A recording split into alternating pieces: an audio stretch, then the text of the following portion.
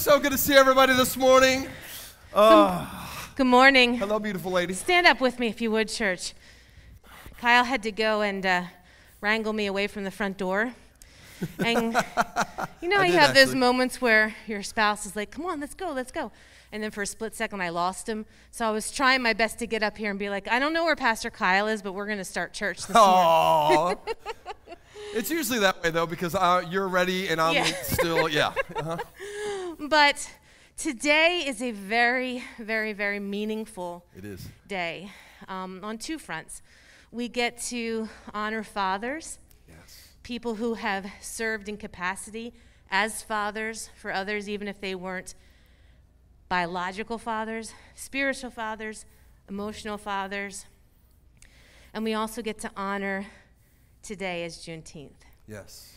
And these are things that are very important to us, so much so that we think that it's really important to actually stop life sometimes and not have a normal service, status quo, but really occupy a moment.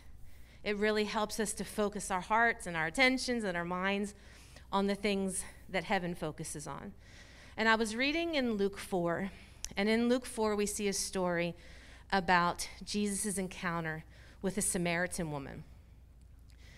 And when she engages with him, she asks him, so where should we really be worshiping, right? Like, is it here or is it there? Is it this or is it that? Is it in this place or in that place?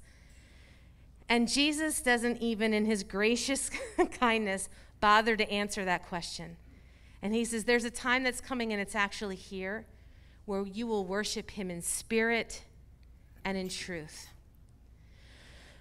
And sometimes in our minds, church, we have painted what worship looks like, what worshiping him looks like in spirit and in truth. And we'll think about music.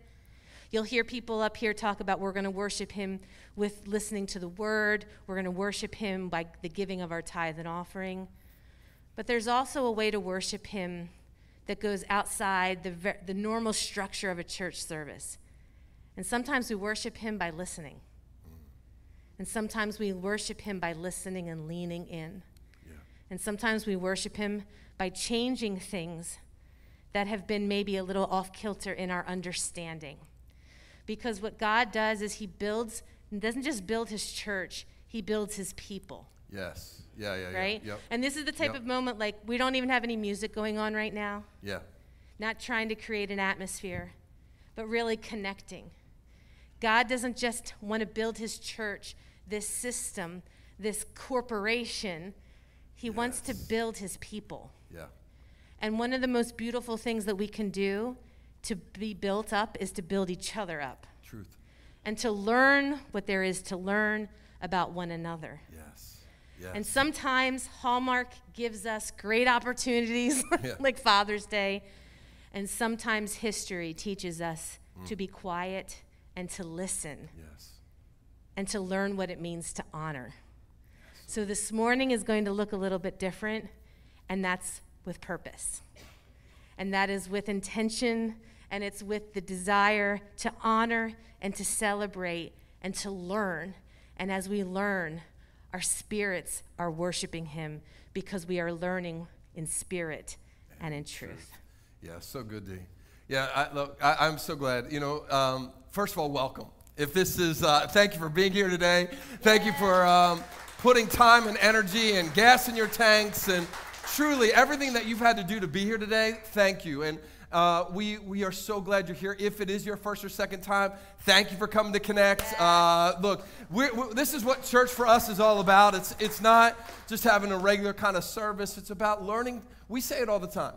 Church isn't about a Sunday morning event. It's about learning to live life well together. And so that's what we're going to do today, just differently. And so we're not starting out like we sometimes do or normally do with songs and praise and worship, because we have crafted time for our food truck, Thy Kingdom Come, to be out there, for us to be able to honor Juneteenth, but more than that, as well as having time together. And we know that life can be so busy, right? And that's what Pastor D was just talking about. understanding that worship isn't just words or songs or lyrics, that worship actually happens when we gather together.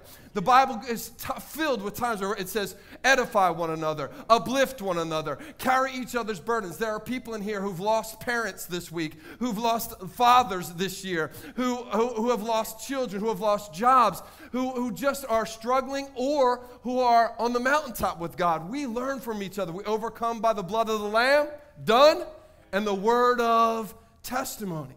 So we're going to just take some time. We're going to literally carve time out of service so that we can do this together. It's just going to be, right? We're going to do the word up front, and then we're going to do worship afterwards through food. And someone say amen. Do you know, it's really interesting because, we'll just be really honest, these are steps of faith moments for us. Because we know the rhythm of how to build church. We really do. We know the 3 songs, the offering, the transitions, we know all of that. We know how to do that. But that's just building church. And what we've stepped into over these last year and a half is really saying we want to build people. And part of building people is building with each other. Yeah. And if you look at the scripture, how many times Jesus called his disciples together to eat? How many times deep revelations of who he was came over a meal? They were just sitting together, eating together. Right? When we look at heaven is this beautiful picture of worship, right? We get to heaven, we're going to worship. Do you know what we do in heaven? One of the first things we sit down at the banqueting table and eat together. Come on. This isn't a church issue, a church liturgical issue. This is a understanding what heaven and worship is moment. In the tabernacle, in the temple, one of the 3 things that was inside the holy place where the priest went to worship was a table of showbread. Why? It's because in that place, priests learned how to eat together. And in worship, in prayers, in the middle of wisdom, because the light was there, the candlestick was there, in the presence of the Spirit of God, what did they do? They ate together in worship. It's something that we don't always do. We don't, but historically we've done church picnics. Or we'll do, like, when I grew up, fellowship hall moments. Potlucks, hallelujah. Potlucks. But we don't usually take time in service, just like we haven't taken time in service before for baptisms or for other, to actually say this is community, this is worship. So today's going to be a little different, but it's purpose different. It's to honor and to worship. It's to honor and to worship. It's to honor and to worship. What a great opportunity we have this morning. Can we just pray together? Oh, hallelujah. Daddy, we love you. Father, you are so amazing. Thank you for your grace. Thank you for who you are. Thank you for life. Thank you for forgiveness. Thank you for Jesus. Lord, because this is what it's all about. Today we've come to celebrate you, Jesus, to lift you up, to give you honor and glory, to praise you for setting us free, to praise you for giving us your grace and your mercy, for praise you for always shining a light in the midst of our darkness, for making a way where there was no way. We give you glory. We give you honor. We give you praise, Lord God. Holy Spirit, we are asking you to come and fill this place, fill every moment that we're together today with your presence, Lord God. We're praying for divine conversations, for testimonies in people's conversations that uplift and break bondages, Lord, that sometimes the mess that we've gone through can be a message of hope for someone else. And so, God, we pray that those messages are clear, that your word is clear, that your Spirit move in mighty ways. Where there's sickness, bring health, Lord God. Where there is lack, bring provision. Where there is addiction, bring freedom, Lord God. Where there is where there's hopelessness and despair, bring light and peace in the name of Jesus. Today we choose to live life well together. Today we choose to live life with you, for you, and in service to you. Jesus, come, let your kingdom come, let your will be done on earth, in this service, in our lives, as it is in heaven. Amen. And together, in faith, together, we say, so be it, amen. And amen. Come on, can we give God just a shout of glory? Can we just say thank you, Jesus, for who you are? Lord God, we thank you for freedom of the cross. Thank you, Lord. Hallelujah. Woo! Hey, as you're being seated, we're going to start the conversation early. As you're being seated, turn to someone around you. Give them a high five or an air high five or a fist pump, whatever you feel comfortable with. Just say hi for a moment.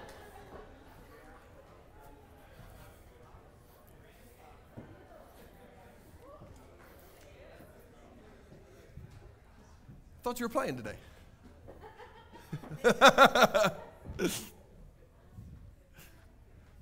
Oh, I'm so excited. We are excited today, as Pastor D just said, about honoring Juneteenth and what it means, what it stands for. The price that people paid in order to bring that about, the too long of a time gap between when it happened and when it was recognized by our country to celebrate it. And we celebrate because, you know, the word says, look, when you rejoice when people rejoice. So we want to rejoice. And that's part of all of this. And I'm really thankful for our TKC food ministry that's out there. You see the truck out there all the time. Thank you for those who serve. Our Indy TKC folks are in the house today. John and Age, we love you guys. They're crushing it out there. I get jealous all the time. They pop up pictures of food. I'm like, that's messed up. I can't eat that. That's too far. That's how many of you know Indianapolis is too far for a drive-through, right?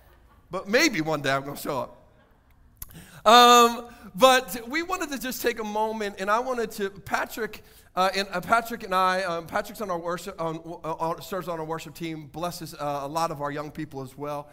He and I were just talking last week about what it means to stand together as church and celebrate these days.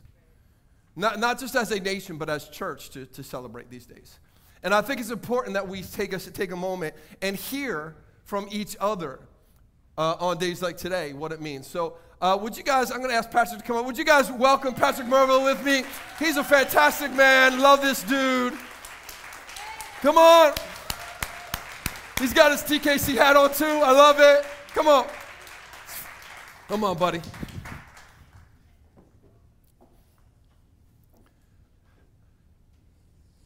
Hi, good morning, Connect family. How we doing, buddy? So this morning, I was tasked with sharing what Juneteenth means to me individually, but also us together as a church, as a family, as Christ followers. And I'd like to open up with a verse. Started from the bottom, now we're here. Started from the bottom, now my whole team here. Now, that was a verse, but it was not scripture. It's by R&B lyricist Drake. And I know standing up here on a Sunday morning, that could be controversial on Juneteenth, an American holiday, and Drake is Canadian. But just as I go through this, hold that thought in the back of your mind. We'll come back to it. Started from the bottom, now we're here. Started from the bottom, now my whole team here. What does Juneteenth mean to me? About 10 years ago, I was helping somebody very near and dear to my heart move from one living space to another. And she had this big crew assembled, probably about 15 people, going back and forth from the old place to the new space, packing stuff up, organizing at the new space, breaking it down, putting everything in its place. And we kind of broke down into different groups, just a lot of hustle and bustle. And at some point, I found myself all alone at her old place. I just continue the work, organizing, packing, loading stuff up, getting ready to go. And after maybe about an hour or so, I'm wondering what happened to everybody else. There's something going on at the other place. I look at my phone, no calls, no texts. After I'm done loading up what I can, I go over to the other place, to the new place. And everybody there is just chilling out, relaxing, having pizza and soda, taking a break like it's all done, and they're celebrating. And I just, no, it's not done. Y'all left me. Nobody told me that my favorite food was going to be there, and you're here without me. And that was a very challenging moment for myself, to sit and see everybody around there just relaxing without me. And the person who we were moving for, very near and dear to my heart, I looked her right in the eyes and I said one word in a tone that together encapsulated just the anguish that I was feeling in that moment. Mom!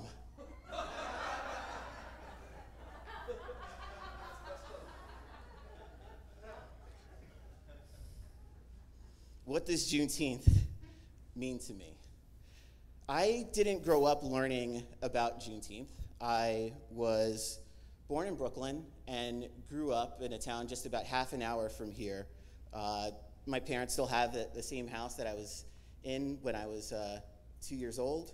But my parents are from Haiti, and they have their own celebration, an Independence Day, that celebrates independence from France, that goes back to January 1st, 1804. So I didn't learn about Juneteenth from family history, from my neighborhood around me, from school. I actually learned about Juneteenth for the first time just a few years ago from a sitcom, which I think is very American. And I have to admit, when I first learned about it through the show, my first response was a level of discomfort. On the most superficial level, just the name Juneteenth doesn't roll off the tongue like Independence Day or Labor Day or Martin Luther King Day. And the history of it, the reason why it's a holiday on the way that it is, there's a bittersweetness to it. The Emancipation Proclamation was dated on January 1863, but Juneteenth celebrates June 19th, 1865, which is 2.5 years after, when the order was being carried out in Texas, celebrating when the last people were informed of what was already put in place 2.5 years before. And this is also almost a century after the Declaration of Independence. People didn't learn about their freedom all at once. It's painful, it's uncomfortable to think about, but that was the day chosen as a holiday. Now, going back, imagine being an hour late to a pizza party and the discomfort of that. I love you, Mom. I forgive you. Just telling a story. Stretch that hour out to 2.5 years. Stretch that hour out to nearly a century. And it's not just about pizza. It's about being recognized as a human being created in God's image. There is no fair comparison. And that's only recognition by the government. For the people, it's just a step and a new chapter in the beginning of a long journey. What does Juneteenth mean to me as a Christ follower? Jesus celebrated Passover, which commemorates Moses leading Jewish slaves to freedom out of Egypt. Jesus' last Passover supper, which was about half a millennium from when the slaves were led out of Egypt, it ties to his upcoming sacrifice on the cross for the purpose of a different kind of freedom, and not just for the Jews, but for the Jews, for the Gentiles, for everybody.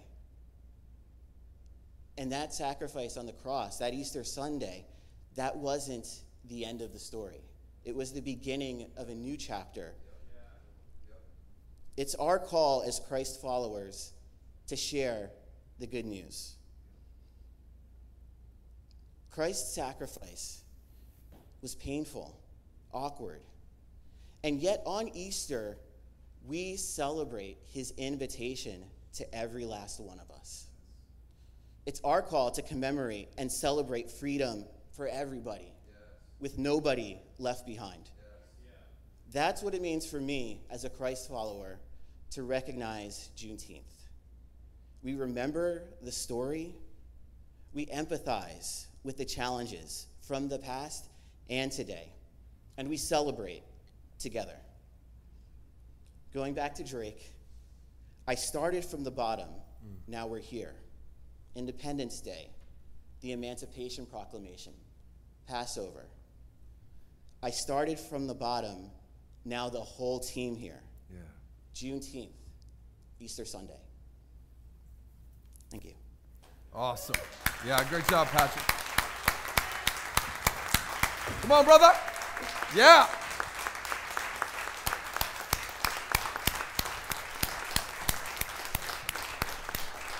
Oh, I love that. I love that. I love that. We celebrate, we recognize, we join in all together. We celebrate all together. That's the beautiful thing that the Bible teaches us, that we are all together. All together. When one mourns, we all mourn. When one rejoices, we all rejoice. We have been taught too much, and we're going to talk about it in just a second, that kind of independence is it's me, and then it's everyone else who's kind of like me fitting in together with me. No. It's us, community. Christ is us fitting in with what Christ has called us to be. What Christ created us to be. One people. One people. What a great thing. You know, none of us would ever think about, you know what, if we have multiple children in here, none of us are ever going to think, well, you know what, I'm cool with celebrating 2 or 3 of my children's birthdays, but that 4th child, why do I need to celebrate his birthday? We've celebrated lots of other birthdays in our house.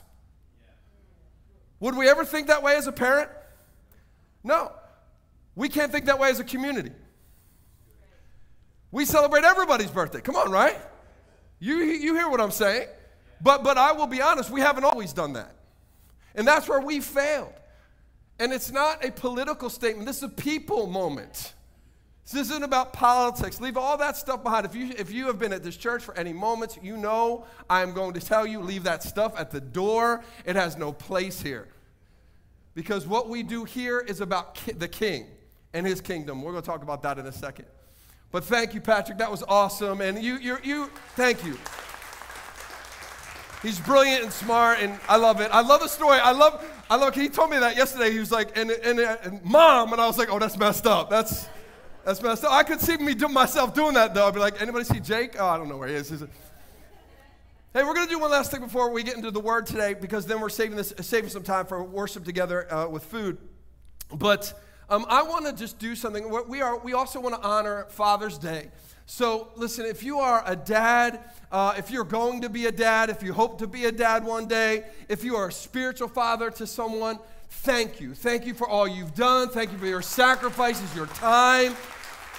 Man, dads carry weight. Come on. Just like moms carry a certain weight that dads can't understand. Come on, dads carry certain weights that other people can't understand. Thank you. If you're a dad of a house, if you're a dad of a business, thank you for carrying it for people. But I want to do one thing today. I'm going to ask all the men to stand up. This isn't about whether you're a father or not. It's whether you're a man or not. Because there's a verse that Paul says in 1 Corinthians 4. He said, we have a lot of people that surround us, but we have few fathers. Today I'm going to pray for you to be spiritual fathers. I'm not talking about biological fathers. It's easy to become a biological father. It's difficult to make choices sometimes to be a spiritual dad. But what the world needs, what the church needs, what our communities need, is men who will stand up and say, I am willing to be a spiritual father to somebody. I'm willing to invest my time, my talents, my treasure, in my testimony into their life. I'm willing to walk through issues with them. I'm willing to say, hey, I've gone through it. I'm not perfect. I've messed up. But let me help you walk with the wise, because the Bible says if I walk with the wise, I will grow wise. Someone said to me the other day, I don't regret anything I've ever done. I wouldn't change anything I've ever done because it made me who I am. And I thought, man, that may be the dumbest thing I've ever heard. It's not about regretting it. It's about understanding this. There are some things that I should not have had to go through. There are some scars I should not have to bear right now.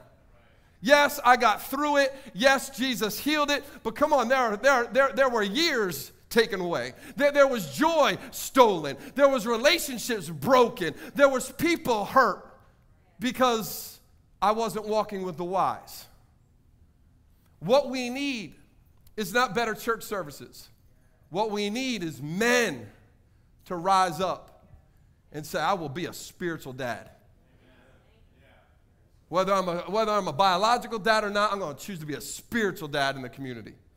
So ladies, would you just reach out their hands towards these guys? Father, we're just going to pray over them. Father, in the name of Jesus, I just pray right now for every man that is in this room today, every man watching online that's on vacation, that's down the shore, Lord God, that's at home with their family celebrating Father's Day. We are believing for a supernatural empowerment of your Spirit onto each and every one of them. Let your Holy Spirit fall. Rise up men, Lord God, men who are passionate after you, men who have a heart after God like David, who are passionate, who are excited, Lord God, who are dedicated, who are consistent, who are men who are willing to pour the kingdom and the king, put the kingdom and the king in front of their own desires. Lord God, bless them, raise them up, empower them with new gifts, empower them with new fruit, Lord God, empower them with new dreams, new visions to see new things, Lord God. Your Spirit comes to give dreams and visions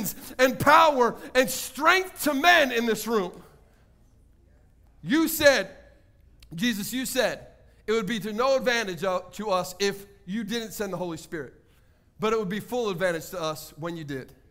So I'm praying a fresh anointing. A fresh anointing. Break hidden sins, break fear, break insecurities, Lord God. Heal hurts, Lord God. Father, bring in a boldness like lions in this room. I pray the boldness of the Lion of Judah on men in this room.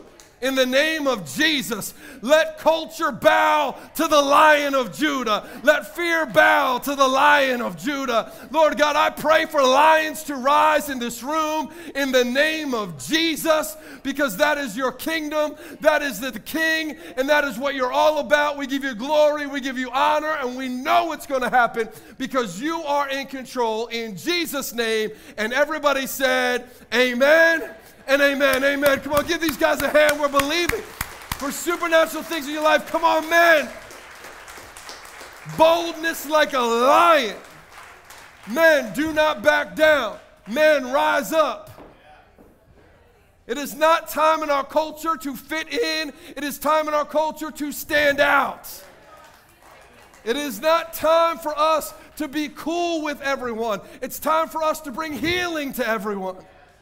It's not time for us to build our dream. It's time for us to build the kingdom of God. The King is coming, man. The King is coming. And you and I don't get to stand next to our wives, our girlfriends, our others when we stand there. We have to own our own stuff. And when he says, what have you done with the gifts I gave you? Men, we need to have an answer.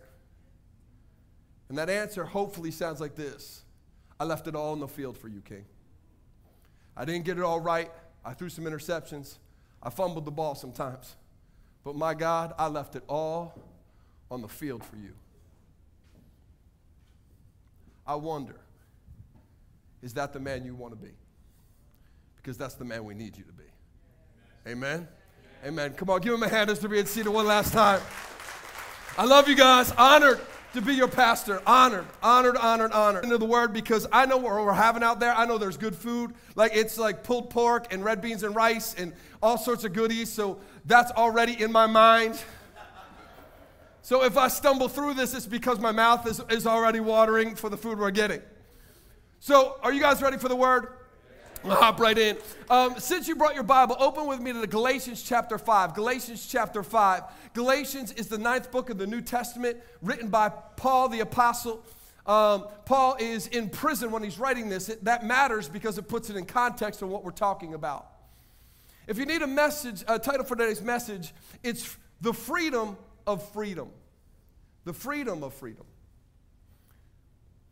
As Patrick so eloquently put, on June 19th, 1865, 2.5 years after the Emancipation Proclamation, General Gordon Granger stood in Galveston, Texas, and proclaimed that every slave that was being held unlawfully, and that forever from that moment forward, they should be free. Sounds like a proclamation someone else made on the cross. It is finished, and everything became free. Here's the issue. They had legal rights to a new life, but they weren't living in it. They had freedom, but there were forces working against them to keep them from really realizing, living in the fullness of what that freedom actually was. They were called and empowered to live a new life, but they didn't know they could have one yet. What a day that must have been when the news spread, one to another, to men, to women, to the young, the elderly, to children, to teenagers. What a day that must have been as they began to realize that the existence that they used to have, how they used to have to live in oppression, they didn't have to live that way anymore. There was a new life that was available. There was a new way, there was a new life that they could now embrace, and it was freedom. Every time I think of that moment, it moves me deeply. The joy they must have felt, the elation, the possibilities of a new future, the ability to dream. I never can remember a time when I was not free to dream because of the way that I was raised. But maybe, probably, for most people who are hearing that news on that day, that was the first time in their lives that they had the freedom to dream again. But I also know that with that probably came some uncertainties about what the future would be like. How to live in this new freedom that freedom provided. So today I just wanted to take a little bit of time and talk about freedom and how we can walk in the freedom that freedom brings. Because if we're honest, in our world, that concept of freedom can get murky. It can get a little messy, can it? Trying to figure out how to walk in this freedom that Christ gives me. What does it mean to actually be free, right? Because the Bible says Christ died to set us free. But that's more than just freedom from my sin. It's more than just the freedom from not having to sacrifice animals any longer. It's not just the freedom for you and I to be able to go to heaven. Those things are awesome. They are byproducts of freedom. But he has come so that we could have a new life. I say it all the time in this room. We are not, when you step into Christ, it's not just a better you, it's a new you. I'm not a better man than I was before. I'm a new man, so I got to learn how to live in the newness. Because I just can't do it better than I was. The old paradigm isn't a better me. It's not cleaning up me so I'm better than I used to be. It's how do I live in this new freedom, the new proclamation. It is finished. Now I am free. The old is gone, the new has come, the Bible says. So what does it mean to really be free in Jesus? How do we live in this freedom that freedom brings us when you and I have so many forces working against us to keep us from it? Things externally, internally. Come on, our selfish nature, our desires that aren't of God, right? Our just sin itself, right? We've got cultural issues, religious things that people tell us we can and cannot do. Everyone is trying to define and redefine what freedom is for you and I. And sometimes because we are listening to everyone else and not the proclamation of the King, it gets murky and it gets messy. In this verse, that's what we're looking at. In this text that we're going to see in Galatians chapter 5, Paul's addressing the fact that there are people in the church that are trying to put conditions on freedom that Jesus doesn't put on it. They are trying to, they're trying to reframe from their culture what freedom looks like in a way that heaven doesn't reframe it. They are actually trying to put context to what freedom looks like so that it looks good on the outside, but Jesus says has no eternal value on the inside. How often do we fall into these traps where our freedom has been reframed, contextualized by culture, by people, by family, by dysfunction, by desire, and it gets messy. So thank God we have the Word of God. That Paul says, let me bring you back, he said. Because it happens everywhere. Let me bring you back. The Word of God says this, Galatians 5:1. It is for freedom, come on somebody, it is for freedom that Christ has set me free. You are free. If you are in Christ, you are free. You are a new creation. The old is gone, the new has come. You are free. Therefore, there's a therefore, do not submit again to a yoke of slavery. What's he talking about? He's talking about sin. Look, I, Paul, say to you that if you accept circumcision, Christ will have no advantage of you. There was a group of people that said, if you really want to be free in Christ, you also have to follow the law. Here are the things you can and cannot do. And Paul is saying, whoa, wait a minute. If you're thinking it's Christ plus something you can do, you've missed it. It's Christ plus nothing. That's not just about salvation, that's about freedom. So he goes on and says, I testify again that every man who accepts circumcision, that he's obligated to keep the whole law. You are severed from Christ, you who would be justified by doing good works. You have fallen away from grace. For though the Spirit by faith we ourselves eagerly await for the hope of righteousness, for in Christ Jesus neither circumcision nor uncircumcision counts for anything, but only faith working through love. Woo, only. Only. Matter of fact, by the way, just in case that kind of messes with your mind, Romans 14 says anything that does not come from faith is sin. That'll really mess you up. So he's saying here, look, the only thing that matters, the only thing is faith working it out through love. We are not saved by the working it out, but when we are saved, we work it out. That's what freedom looks like. Freedom doesn't look like just Christ working in.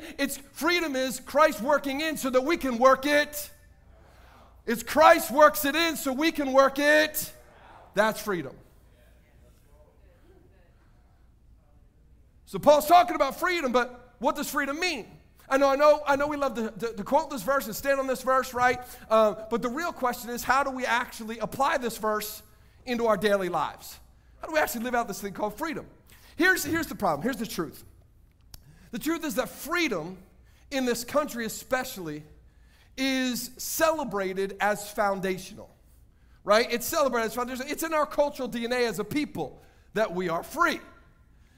We are the home of the brave and the land of the free. Man, it is just our right as Americans to be free. But have you ever wondered how that view affects your view of spiritual freedom? Because one moment, that concept that you grew up in doesn't just affect the way that you see life from the outside, it's the way you see life on the inside as well. Our culture impacts, my friends, and often shapes our view of freedom. Our culture impacts it, and it shapes it. The reality is, I think, honestly, in church, this is really a stumbling point for many. Because especially in modern day, we are so often allowing culture to reform what Christian liberty is and is not, how freedom is and is not. And it's what we've been talking about, this kind of collision point between being a believer of Jesus and a believer in God's promises and a disciple that follows God's promises. And these two things are often in great tension inside of us, sometimes on a daily basis. Because some days I can be a believer and some days I can be a disciple. Come on, anybody else in here? But what I really want to be is a disciple. I want to be a follower. I don't want to be a fan of Jesus. I want to be a follower of Jesus. So that's where this actually comes to. So I have to understand what differentiates the two. What we need to understand is when it comes to freedom, believers tend to filter freedom through a cultural lens. A cultural lens. Social culture, generational culture, family culture, even spiritual culture that they grew up in begins to shape the way that we see freedom. But disciples view freedom only through the lens of the king and the kingdom. How do I define freedom? I don't know. Who's the king and what's his kingdom? That's it. Come on, how many of us grew up in a home where one of our parents would be like, I don't care what they do at Johnny's house. Come on, somebody, we don't do that in this house. Defining freedom. How many of us driving in this morning saw billboards, click it or ticket? They're defining freedom. If you grew up in a youth group like I did, my youth pastor was like, everybody else might be listening to that music, but that's devil music. We are not listening to that music. And we literally had album-breaking parties. That's right, I said albums. Some of you are going to have to Google what that means. We would go to the parking lot and break the albums. Now I'm wishing I had the albums back. I could pay for a beach house. Somebody say amen. Dag nabbit, youth pastor. From our earliest ages, guys, we are being conditioned to know what freedom is by what culture tells us freedom is. Even in church, wine or no wine. Speaking in tongues or speaking in tongues of the devil. Raising our hands in worship, or you better sit quietly, boy. Sit in that pew. Come on. Do I pray to saints? Pray to Jesus. From the earliest age possible, externally and internally, we are being conditioned by culture to tell us what freedom actually looks like. So when we come to this scripture, this is why I'm telling you, this is why it's so important we understand. Because when we come to scriptures like this, we've been conditioned to view freedom through the allowances and limitations we've been taught are acceptable. That's why it gets murky and messy. And we're not alone, by the way, in that. We're not alone. Because there's this story in John chapter 9 where Jesus is with his 12, and they roll up to a guy's house who is blind. The boy's blind. And Jesus is all about healing the boy. And their first response is this: who sinned? Who messed up? Hey, Jesus, we want to make sure we know who's in the wrong because we don't want to be on their side. Who's in the wrong here, Jesus? Because they saw life through their culture. Their culture told them when someone was born sick or born with limitations, that it was either their sin or their parents' sin. So when it came to seeing situations, it came to seeing opportunities for breakthrough, opportunities to bring health, opportunities to actually live free, they saw it only through the cultural lens that they were accepted. So often we do the same thing, don't we? We see our situations and our opportunities through the way our culture tells us to see them. Are we free or not free to do? Can we act or not act? Do we embrace those people? Or, boy, you better distance yourself from them by what our culture says. I think this gets harder for us even as Americans. This is why we can't ignore this topic in this room. Because in America, freedom is founded in self-determination. The very essence of America is self-determination. We conquered East Coast to West Coast because we had something called the manifest destiny. We are ordained by God to take this place because it's our self-determination. I do me, you do you. It's this place where self-happiness and self-determination become the parameters, but through which we actually view freedom. There are cultural conditions. It's in the very foundation of the document that founded us. The inalienable rights that all of us have. Inalienable rights given by God, what are they? Life, liberty, and the pursuit of happiness. Freedom and pursuit of happiness are intricately entwined in who we are as Americans. So when we talk about freedom, inside of us, it is reinforced by the culture that says real freedom is you being able to choose what you do. And when someone says no, it's an infringement on your freedom. So when God says no, he's infringing on my freedom. Oh, that's just religion. No, God's saying no. The problem is, my friends, when we allow our cultural conditioning to actually determine our sense of freedom, we will end up hurting others, hurting ourselves, and we will end up distancing ourselves from Jesus. Our desire will be to close the gap, but our choices will cause a distancing. See, there's always a gap between my choice sometimes, my desire and my choice. But there's always a correlation. My choices, can either separate or draw me near. We see this in a moment that probably most of you are familiar with in John chapter 8, where the Pharisees caught a woman who was caught in adultery. They bring her before Jesus, and their culture told them that they were free to stone her because of who she was. She was dirty. She wasn't like everybody else.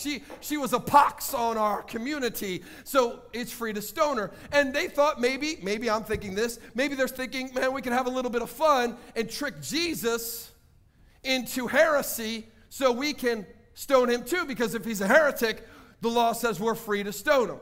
So they bring this woman before Jesus in their freedom with all intention to do what freedom tells them they can do.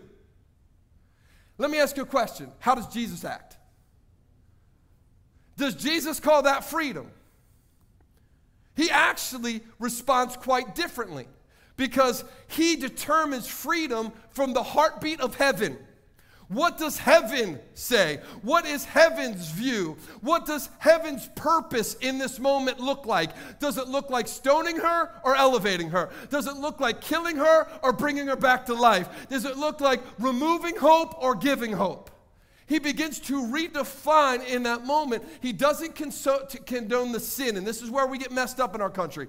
He doesn't condone the sin, but he still redefines freedom. Because true freedom is found in the purposes of heaven, not in the proclamations of our culture. Do you know what he starts to do? He starts to write in the dust.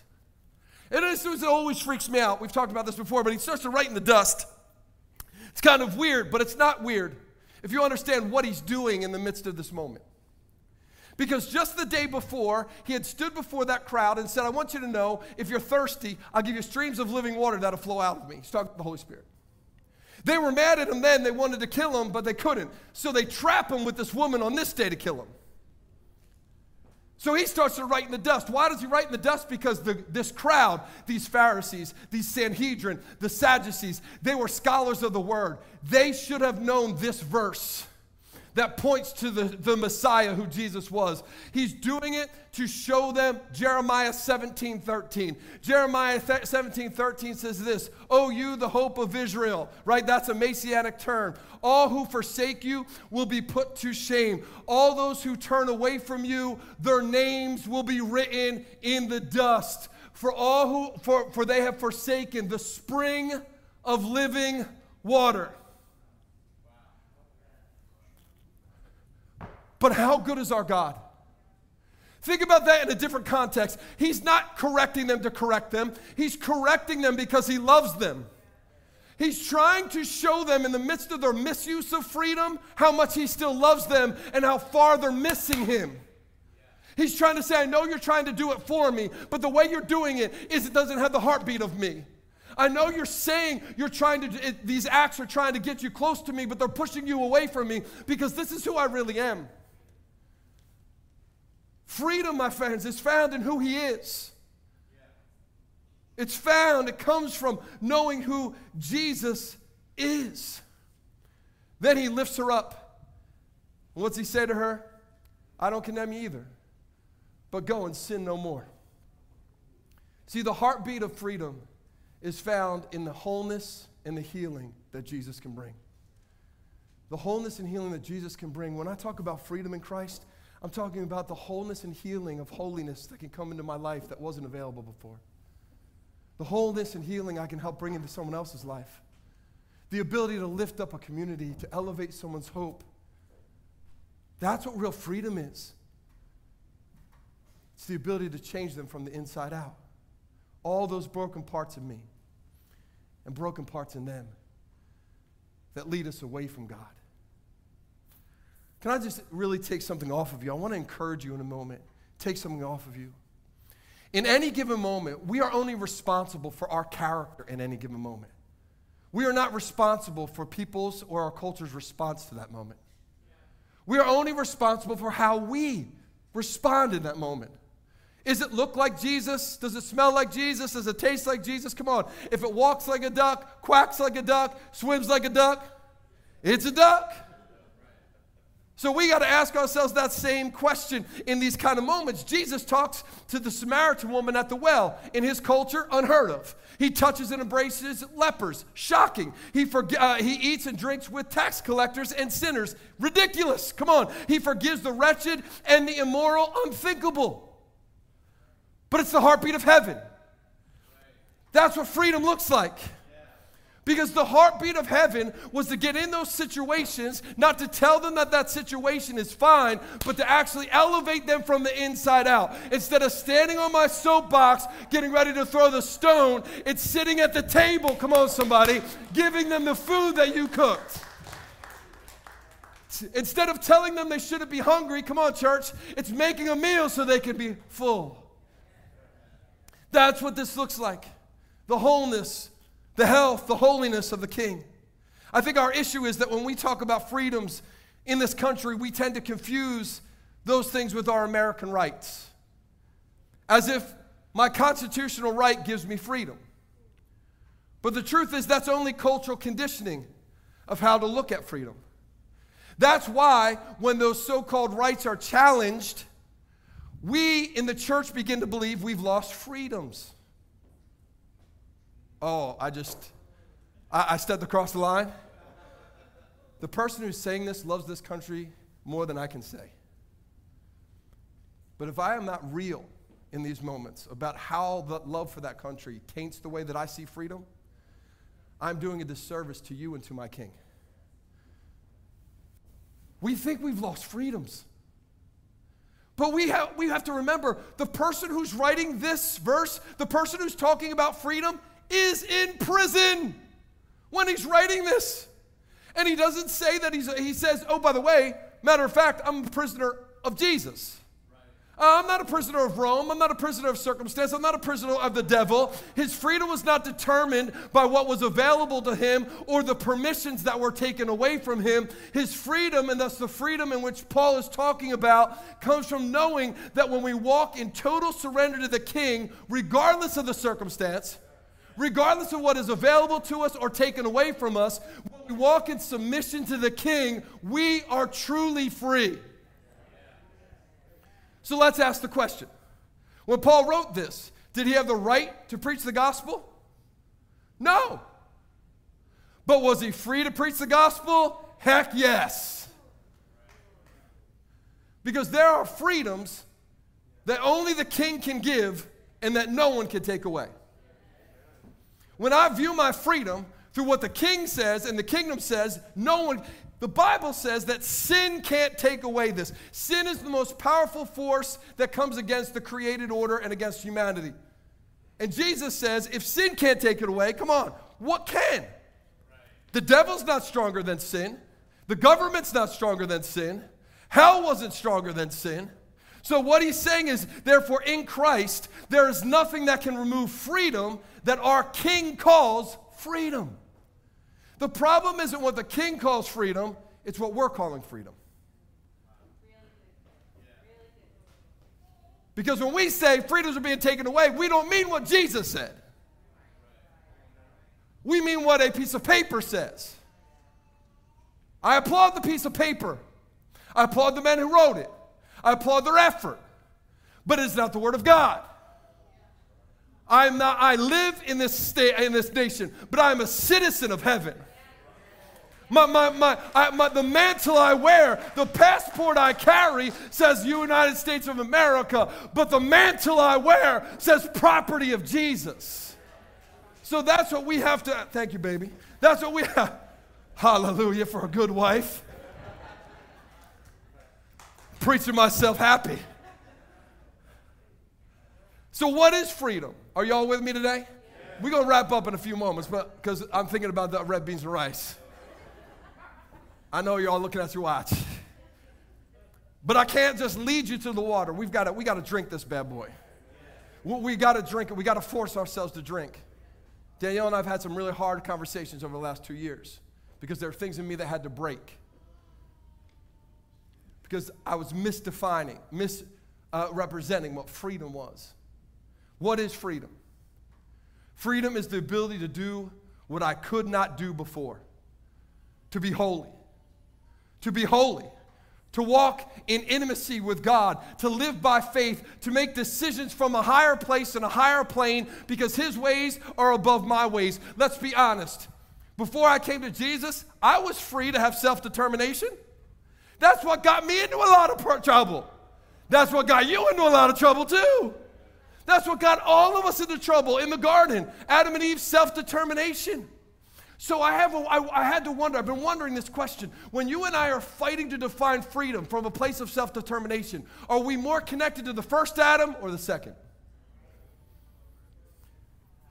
We have to ask ourselves a question. I had self-determination, but I could not follow Jesus as Lord of my life. I couldn't. It's more than being saved. It's more than being forgiven. Galatians 1:10, Paul says this, I am a bondservant of Jesus Christ. That's a cleaned up way in English because the Greek doesn't say that. The Greek says I'm a doulos. I am a slave. I've been purchased. Now, I know that rubs us the wrong way, and I understand why, but you've got to understand where he's coming from. He's not talking about purchasing a humanity of a person and making them less than a person. He's saying, I am not my own. I was bought at a price, the precious blood of Jesus Christ.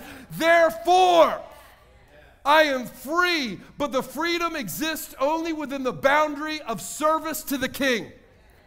I need to say that again. We are free. But our freedom only exists within the boundary of our service to the King. When our self-imposed freedom takes us outside the boundary of service to the King, we are not free. We are slaves to sin again. But even this, we have to be careful. Because this can get a little sideways. It can get a little wonky. In Matthew chapter 12, there's a story, many of you may know it, where Jesus is walking through the fields with his disciples, right? It's a Sabbath, and they start to pick the heads of the wheat. And the Pharisees, the legal people, they show up and say, whoop, that's unlawful. You're not free to do that. And Jesus redefines the moment by who he is. He said, I know what you think is unlawful, but let me tell you who I am. Sabbath was not made, man was not made for Sabbath. Sabbath was made to bless the man. Oh, and by the way, I am the Lord of the Sabbath. So what they're doing is not sin because of who I am. But the Holy Spirit, I was reading this, I was like, yeah, that's good. Man, I can do because God said, and he's to reflect. And then the Holy Spirit said, yeah, I know. But was Jesus doing it? I was like, crap. Was Jesus doing it? No. He didn't tell them to do it. They were hungry, so they acted up. How many of us get in trouble because we are simply following our stomachs? Yes, his grace covered them. Yes, he used the moment to reveal and establish a deeper revelation of who he was. But he was not doing it. So we can be walking in the fields of grace, doing what might not be sin, but still not walking truly in the wholeness of freedom. Maybe it's something that we can consider. How often are we picking things out of the field of grace that Jesus covers, but Jesus is not doing, but we're calling it freedom? Freedom, my friends, is found in both who he is and what he is doing. It is only found in submission to the lordship of Jesus Christ. Not the Savior Jesus, the Lord Jesus. Not my best buddy, my homeboy Jesus. Not my co-pilot Jesus. Not the guy I hang out with at the gym Jesus. The King Jesus. Because if you notice in the beginning of this verse, there's a juxtaposition of submission. Either we are going to submit to the yoke of sin or we are going to submit to the lordship of the Savior. That's all we've got. We are submitting to something. Which one are we going to live under? And I want you to notice, by the way, he was writing this to people who were saved. He was writing it to the church. He was saying, hey, in church, do you realize that you still can be submitted to the wrong thing? You can be saved, you can be going to heaven, you're going to have a party up there, angels are going to rejoice, but on earth, you are still living in the wrong yoke. You're still living under the wrong submission. You're still acting like a believer when you should be acting like a disciple. And we can see this picture between these two kind of images, a believer and a disciple, through the children of God who they're walking in the wilderness. We've been talking about it for the last couple of months, but they were free from bondage. Patrick mentioned it, right? At Passover, they got free from the bondage. They got out of Egypt. They walked through the Red Sea. They are free. And as long as they kept following the cloud, when they were following the cloud, when they were following the word, when they were following what God was saying, man, there was unbelievable provision. Manna kept falling. Water kept coming from stones. They were protected from enemies, right? There's this, the presence of the Spirit of God was with them everywhere they go. Fire by night, cloud by day. Why? Because it's freezing in the desert by night, so God gave them a bonfire. It's hot as Hades in the day, so he gave them a cloud to refresh them, right? When they are following, there is provision, there is protection, there is presence. But when these free folk decide that they have walked far enough and they don't want to go any further, they don't want to follow anymore, in this place called Rephidim in Exodus 17, the Bible says when they stayed behind, the enemy came in and conquered them, and they died. They were free, but the place from which they were working out that freedom didn't protect them. It's when they used their freedom to rebel and have self-determination that golden calves were formed, and they called them God. And 3,000 people in their community died. They were free, but their misuse of freedom brought destruction to their family, their friends, their communities. This is people who've been set free already. This is the church. This is us. This is why we have to do it together. It's when they got selfish and apathetic with God's provision of manna. And they were like, yeah, I don't want to go out every day.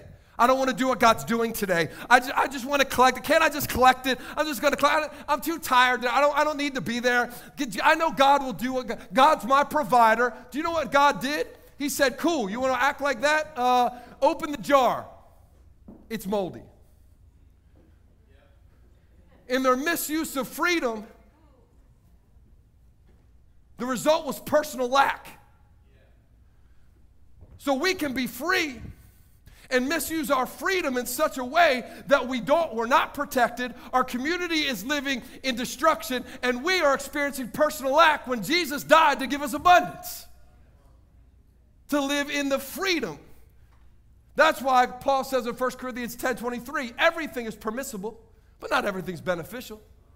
You're free to go ahead and do whatever you want to do, because after you come to Jesus, it ain't going to keep you out of heaven, but it ain't going to protect you.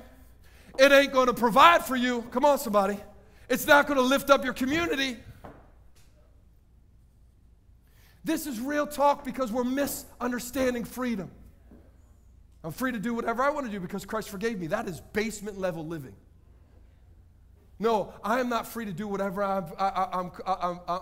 want to do because Jesus died for me. I'm free to do everything I couldn't do without Jesus because he died for me. Heal the sick, cast out the demonic, feed the hungry, clothe the naked, grieve with those who grieve. Come on, rejoice with those who rejoice, edify a body, serve the king, advance the kingdom, break down the doors of hell, and fill the corridors of heaven. Everything I could not do before, I get to do now. That's freedom. We are defining freedom from the wrong place. And when freedoms that we have defined as rights start to get taken away, we begin to get antsy when we should see it as an opportunity. I said to my Forge group the other day, do you realize in history, the greatest movements of God did not come when there were cultures of freedom of speech? They came when it was illegal to preach the gospel. For 300 years, the greatest empire the world has ever seen persecuted the church violently, desperately, trying to eradicate this one thing they couldn't conquer. They had beaten the Goths. They had beaten barbarians. They had beaten the Greeks. They had beaten the Persians. They had beaten into India. They had beaten every culture they ever faced. You know what culture they couldn't beat? Kingdom culture. Because when men and women stopped defining freedom by the rights they had and began to define freedom by the king and his kingdom, even the mightiest empire fell to their knees. Can America change? Yup, it's sitting in the seats. Can this next generation, I know you know the problem with this generation. Do you know that my parents' generation said that about my generation? I said it about Gen X or Gen Z or whatever the next one was. Y'all are saying it about millennials. Oh man, this nation's going to hell in a handbasket. These millennials, we're never going to make it. They don't want to work. They don't want to do anything. You know the answer for that is not sitting in the White House. It's sitting in God's house. When we understand you can remove my rights, but you cannot remove my freedom in Jesus. And that freedom is defined by what my king is and what my king does. What my king is and what my king does. Who my king is and what my king does. I wonder, my friends, how differently our life would be if we started to define and redefine freedom that way. I've got a lot more. We're done. I'm going to send you home. I'm going to get you some food. We're going to go worship.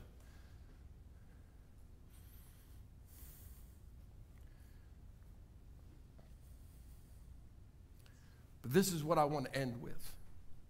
Just this thought. When we see holiness not as a set of rules, but as a foundation for freedom, we will give no room for distance between ourselves and God. When we see holiness not as what I cannot do, but what I can be now that I could not be before, dude, I'm still screwed up. Like I said, there are days that I rise up and I'm a believer. There are days I rise up and I'm less than a believer. Somebody say amen. Because if not, you're lying and you're dying today. That's not the me I was born to be. It's not the me he died for me to be. I need to be that man. I'm free to be that man. And when I believe I'm not free, I'm believing a lie from the devil. And when I believe that holiness is the enemy to being that man, I have believed the wrong thing. Holiness, the things that the things that structure me are not there to restrict me. They're there to guide me to be the man I can be. They are the wisdom that has gone before me, the breadth of ages that sees the beginning and the end, that helps me walk down a road that he is paving before me. Thy word is a lamp unto my feet. It helps me to see who I am. It's a light unto my path that helps me to walk it out. How can I know what freedom is if I don't know who he is?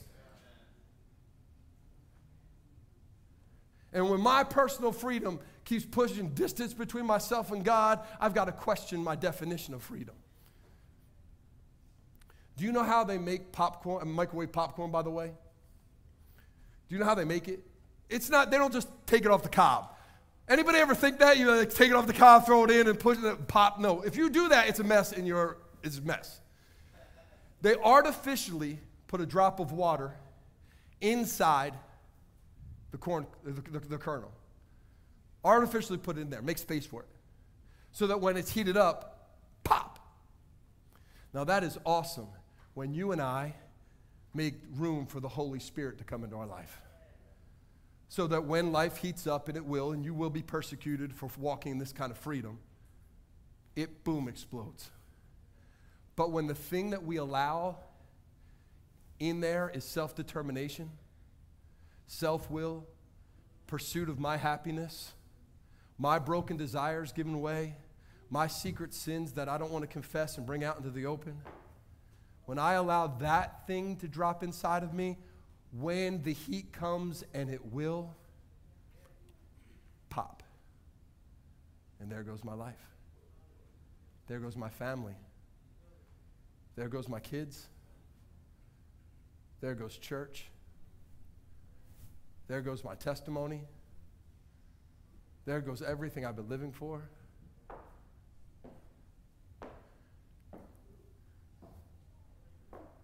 The freedom he gives me is there to help me understand who he is and what his kingdom looks like, and to make me who I am called to be. I am not defined by what I got out of and am no longer. They were slaves in Egypt, but they weren't any longer.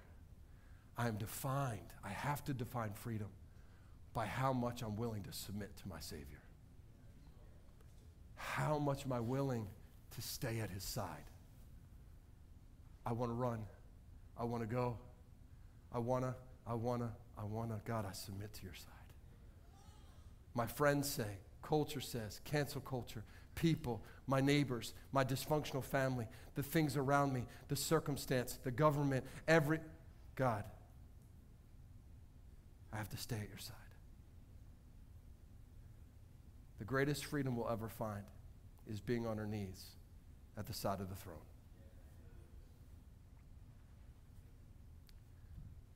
Where are you in that today? We're going to pray. I'm going to pray that that kind of freedom sits inside of you. That the drop, the space that's being put inside of you today, the water that's being put inside of you today, is a fresh breath of the living water. A fresh drop of the Holy Spirit. Because there is a pop that needs to happen. Come on, church. There is an explosion that needs to happen. It's in Jesus. Maybe, before I even pray that, maybe if you are here and you've never actually taken the opportunity to make space for God in your life, today's the day. Today's the moment. Make space for Jesus. It's as easy as simply calling on his name. The Bible says if I confess with my mouth Jesus is Lord and believe in my heart that he died and rose again for me, and it's enough, today I'll be saved. Today I'll be out of Egypt, and then I get to choose whether I'm going to follow him as king. Maybe you've made that decision, but to be honest, he's only been Savior, but for a long time, he hasn't been King. Today's the day to come back and bow your knee. Today, you are free to make the decision to come as a free man or a free woman to be a servant of the King of Kings and Lord of Lords. Today, real freedom is available at the cross of Jesus Christ. So we're going to pray. And whether this is your first time or whether you've had distance between yourself and God, and today's the day you're saying yes to him, we're going to pray, and we're going to ask the Holy Spirit to come and fill our lives in this place. Just say, dear Lord Jesus, here I am today. I've come to give you all I've got. I'm holding nothing back. I'm willingly bending my knee to you, Jesus. I'm asking you to be the Lord and Savior of my life, to forgive me of my sin, to cleanse me of everything I've done wrong, to fill me with that living water. Help me to be bold. Help me to be brave. Help me to be courageous for your kingdom. Because I choose from this day forward to live fully for your glory. In Jesus' name, amen and amen. Come on, can we give God some glory today? Thank you, Jesus, for the freedom that's found in Jesus Christ. We give you glory and honor and power and praise. Woo! Man, thank you for letting me, look. Thank you for the time. Thank you for letting me preach that word. Thank you for being willing to receive. And I know, when iron sharpens iron, sparks fly. I get it. Sometimes friction is needed to sharpen the dull blade. Come on, if you're comfortable with the message, you might have missed the message. If you're discomfortable with the message, wrestle with it with the Word of God, the Spirit of God, and let Him sharpen you. Hey, we're going to go worship and eat together at the truck. I know it's ready out there. You are free to eat inside or outside, whatever you want. We've got chairs out there. We've got chairs and tables in here. But can I encourage you, take some time. Take 15, 20, 25 minutes. Grab some food. Sit next to maybe someone you don't know as well yet. Ask them this. Tell me your story. How'd you get to Jesus? How'd you get to church? Tell me your story. Take a few moments. And as you do, as we leave today, as we go out in this next phase of worship, can I encourage you to worship by giving? Because truly your giving actually helps us make a difference in this world. Giving is, as Danielle said already today, an act of worship. We don't give because we have to give. We give because we are free to give. Freely we have received, the Bible says, freely give. Giving is part of freedom.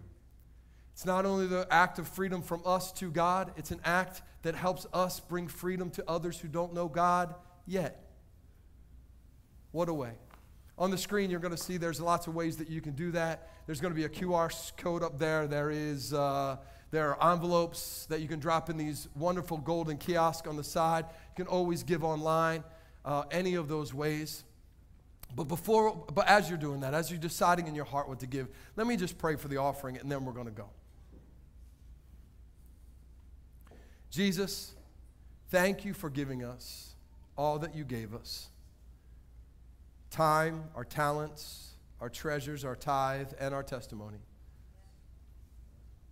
In abundant quantities, so that we are free to give back to you out of the heart that loves you with everything it's got. You are our King, and we choose to give into your kingdom. I pray a blessing on the giver, but I pray even a bigger blessing on those who will receive from the gift. We love you, we praise you, we honor you, and we thank you for this opportunity to worship you in a tangible way today with what you've given us already. In Jesus' name, amen. Amen. Oh, come on up, Pastor Ron. Come on, give Pastor Ron a hand really quick. Wasn't that a good word? I know Pastor Kyle was trying to escape the stage. I was so trying to we get can all go and eat. red beans but and I rice. just wanted to pause for one more family moment for all of us.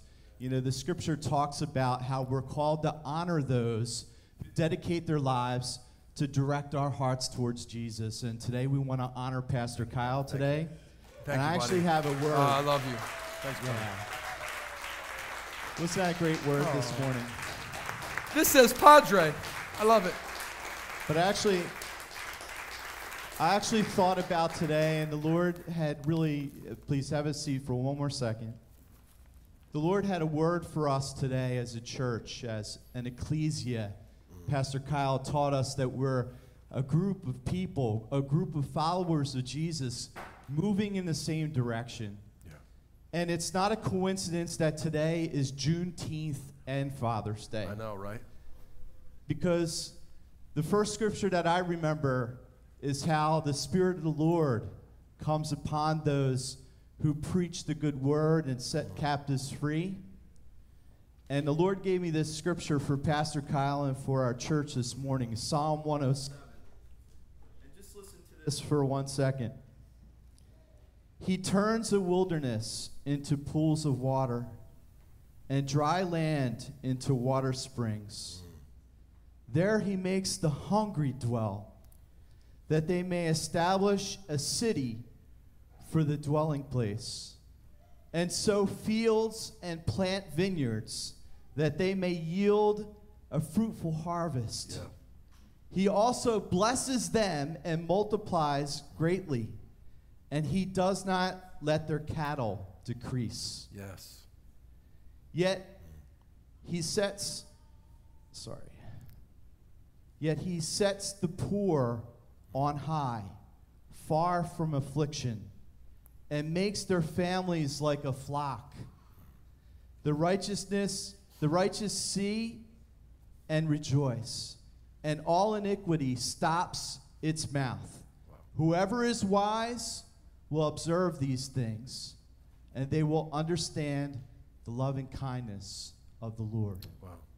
So we wanted to thank you, Pastor Kyle, Thanks, buddy. Pastor Danielle, because over these last few years, we've been on a journey together, and the Lord has awakened in us things that we need to see as the righteous ones who follow him, ways in which he desires for us to build the city, to restore what has been ruined, to be rebuilt again. So thank you, Pastor Kyle, for directing us in that way. Thanks, That's brother. a word for you and for this coming year. Thanks, brother. I love you, man. Thank you. I'll receive that. I love it. I love what Pastor Roger said. We get to rebuild and restore together. We get to rebuild and restore together. We get to rebuild and restore together. Come on. One man walks alone and he falls. The Bible says, who's there to help him up? But two have greater return for their work. We've got a lot of work ahead of us together. Some of that work is going to chow down on that pulled pork. Amen? Amen. God bless you guys. Go have a great time. I'll see you next week. Have a great day.